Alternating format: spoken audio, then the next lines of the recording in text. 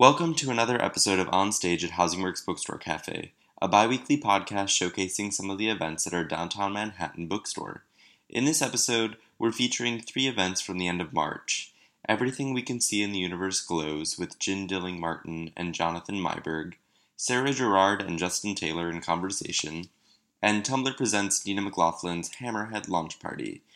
I'm podcast producer Colin Drowan, and I'll be back in 2 weeks with a new episode. Until then, enjoy! On March 23rd, we hosted Jen Dilling Martin and musician Jonathan Myberg to talk about the poetry and music inspired by animals in nature, to celebrate the release of Martin's debut book of poems, We Mammals in Hospitable Times. Here, Martin reads Reasons to Consider Setting Ourselves on Fire, and the conversation leads to Rilke's famous poem, The Panther. This is called Reasons to Consider Setting Ourselves on Fire. Maybe, pilgrim, if I permit you to sleep on my floor tonight, tomorrow every house on this block will burn to the ground except mine. Never mind that we've rocketed beyond the age of miracles, that snorting herds of swine no longer drown themselves en masse in Middle Eastern seas, that gone are men in woolen robes riding immortal white camels, gone too those who knelt before them in dirt. Gone is the dirt. So holiness must be sought in other fertile crescents. Tricky, isn't it, when we don't even know what a hair shirt looks like? Any given window could be a one-way mirror behind which God sits watching. Any given person cuts a path to a more perfect place. Undoubtedly, the polar bears at the zoo both dream that all other animals will discover, upon waking, their bodies buried in snow.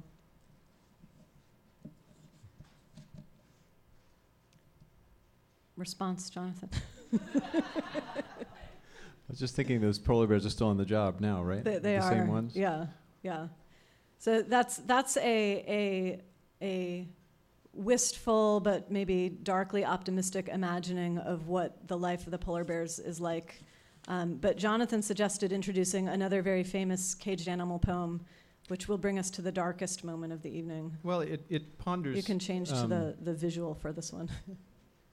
You know, as human beings, I think we have moved away from the animal world in the last couple of centuries a lot, but we seem to be sort of moving back to it a little bit also. It seems that we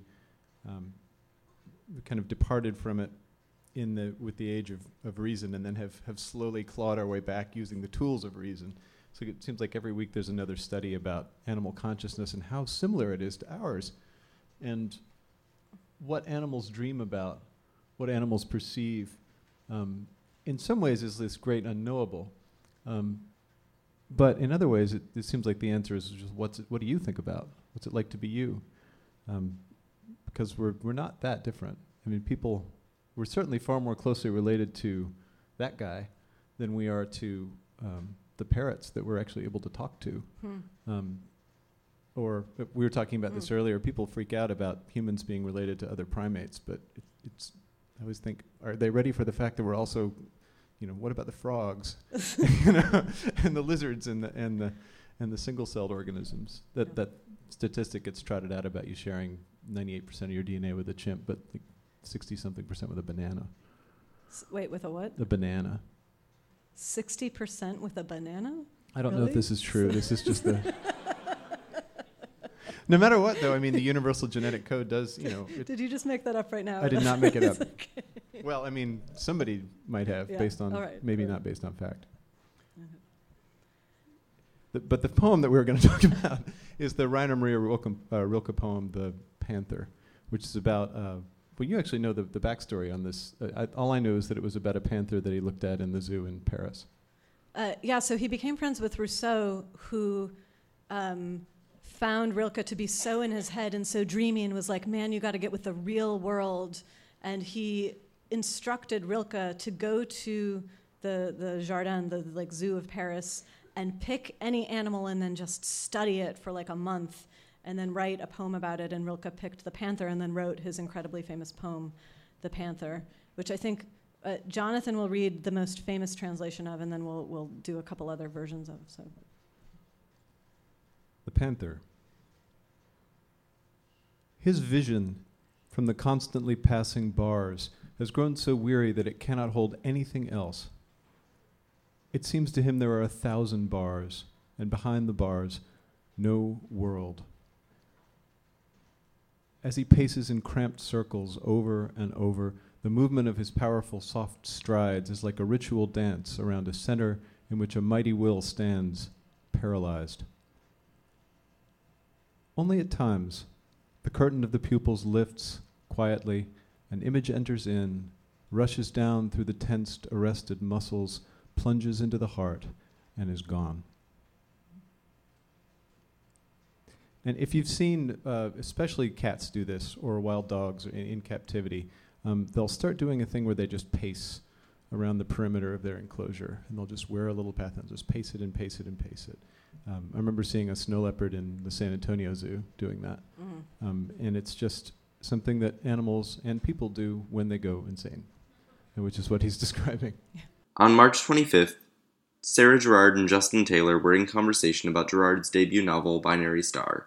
Here, Gerard reads from her book. So Binary Star is my book. It's about this woman who's anorexic. She goes on a road trip with her boyfriend who's alcoholic, and their first real stop is in Portland. So let me do this first.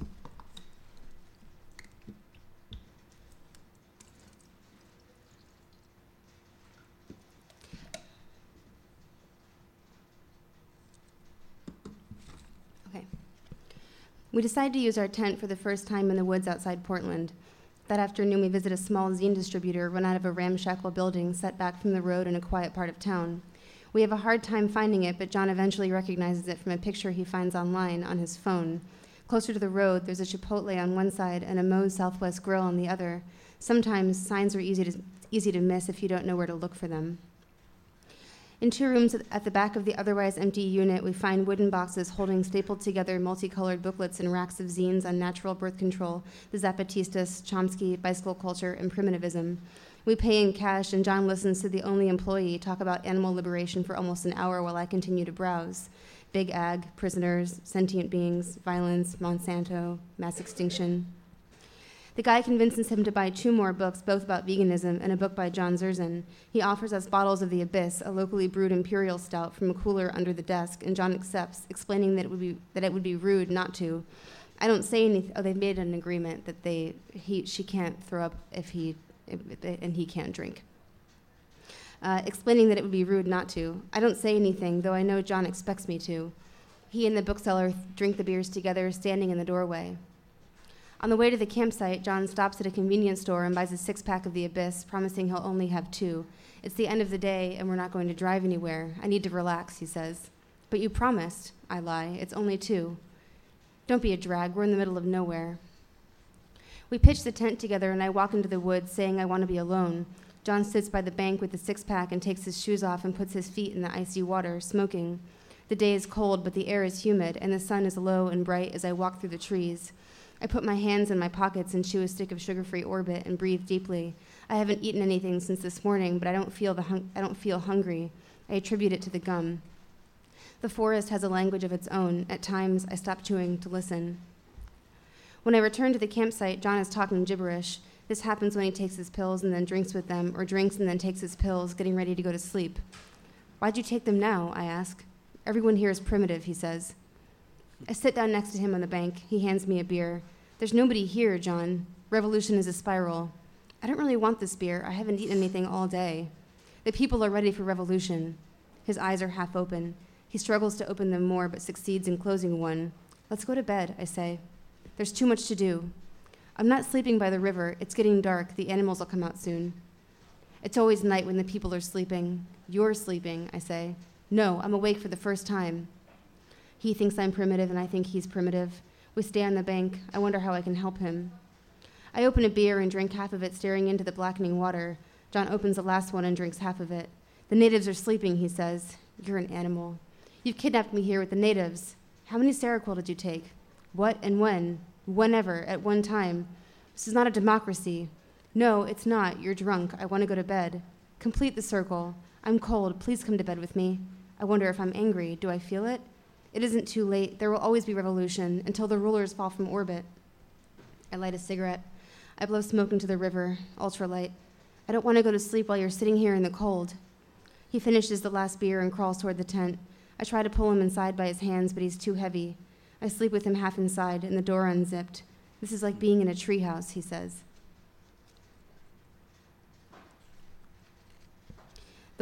So this book jumps around in time and space, and now she's back on Long Island after the end of the road trip. The water in the walls is a presence in the room. Memory may explain things, or else it may confuse things, which is enlightening. Memory is a curve, a misdirection, a reflection, distorted. I drink a glass of water and look in the mirror. I distort what I see. The next morning, John apologizes for his behavior. I see that he's embarrassed. I'm embarrassed. I look down into the river. Water rushes over a branch that's fallen from an overhanging tree. I'm sorry, too, I say. We agree that it never happened. We agree to let time erase it. All right. Yeah.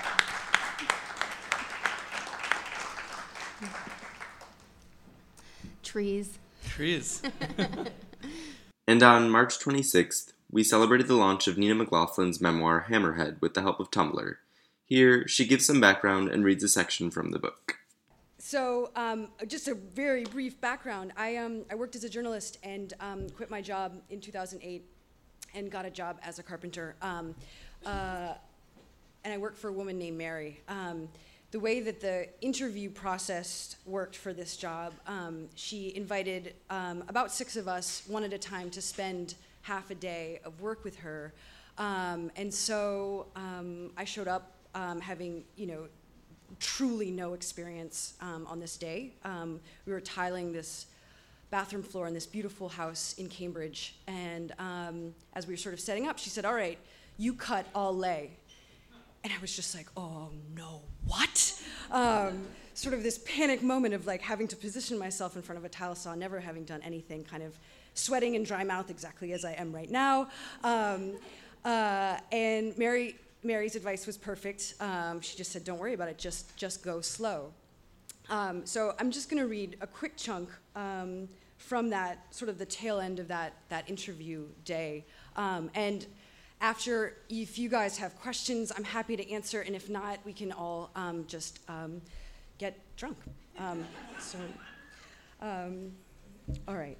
So Mary, my boss, is out for a smoke break. I looked at the section of floor we'd completed so far. Rain hit the window and pattered on the roof above. Footsteps on the stairs, and an old man appeared. He looked 100 years old, with a long white beard and long white hair tied back in a ponytail that hung between his shoulder blades, like the tail of something that belonged in snows. He wore light, hammer-looped, paint-splattered pants and a white t-shirt that hung from his shoulders like a sheet. He carried a paint can and a brush, a dull canvas drop cloth under his arm. He set himself up on the opposite side of the room by one of the dormer windows. "Good to see women on the job," he said. I didn't know what to say. It would be clumsy to explain that I wasn't really on the job, just trying out, had only been on the job for a couple of hours, that I didn't know how to read a tape measure. It would be clumsy to say it was good to see a 100-year-old wizard on the job, too. "Thanks," I said. "It's good to be on the job." When Mary returned from her smoke, we kept working without much talk and finished laying the tile. They needed a night to set before they could be grouted, so we were done for the day. The combination of concentration, newness, of not knowing the rhythm of the day made the minutes swift. 3 to 4 on a Tuesday afternoon at your desk, when all you're doing is murdering the minutes. It feels like torture because in the back of our brains, what we know is these hours are our only ones. They are finite and will be finished. A girl I knew once went around to all the guests at a party and told them, one by one, "This is your real life, you know. This is your real life." What a thing to be reminded of, and how easy to forget. I liked how the tiles looked on that floor. We packed up the tools, reloaded the van, and I shivered a bit on the ride back. I wondered if I'd botched too many tiles, if my lugging had impressed, if she'd noticed the time I'd gotten out of her light. "You freezing?" Mary asked. A little chilled. She blasted the heat, and the windshield wipers swept across the glass. When we got back to her driveway, I thanked her and she laughed. "Thank you," she said, and handed me $70 in cash. That was $10 an hour, and it seemed like a lot of money for what I'd done. "Go take a hot shower," she said. "Get that tile dust out of your hair." I rubbed my palm across my head, damp and gritty. Crumbs of tile dust had adhered to my hair. I thanked her again. "Take care," she said. These were final parting words, words you say to someone you don't know and won't see again. I headed home cold and low, a fatigue in my bones from standing all day, and a recognition in those 2 words that she would hire someone else. Take care. I went to bed early, and all the bad thoughts returned as the wind picked up and the rain lashed. Regret, work, money, health insurance, loneliness, missed trains, and empty calendars. The next morning, gray but no rain, Mary called. She told me the job was mine if I wanted it. I told her that I did.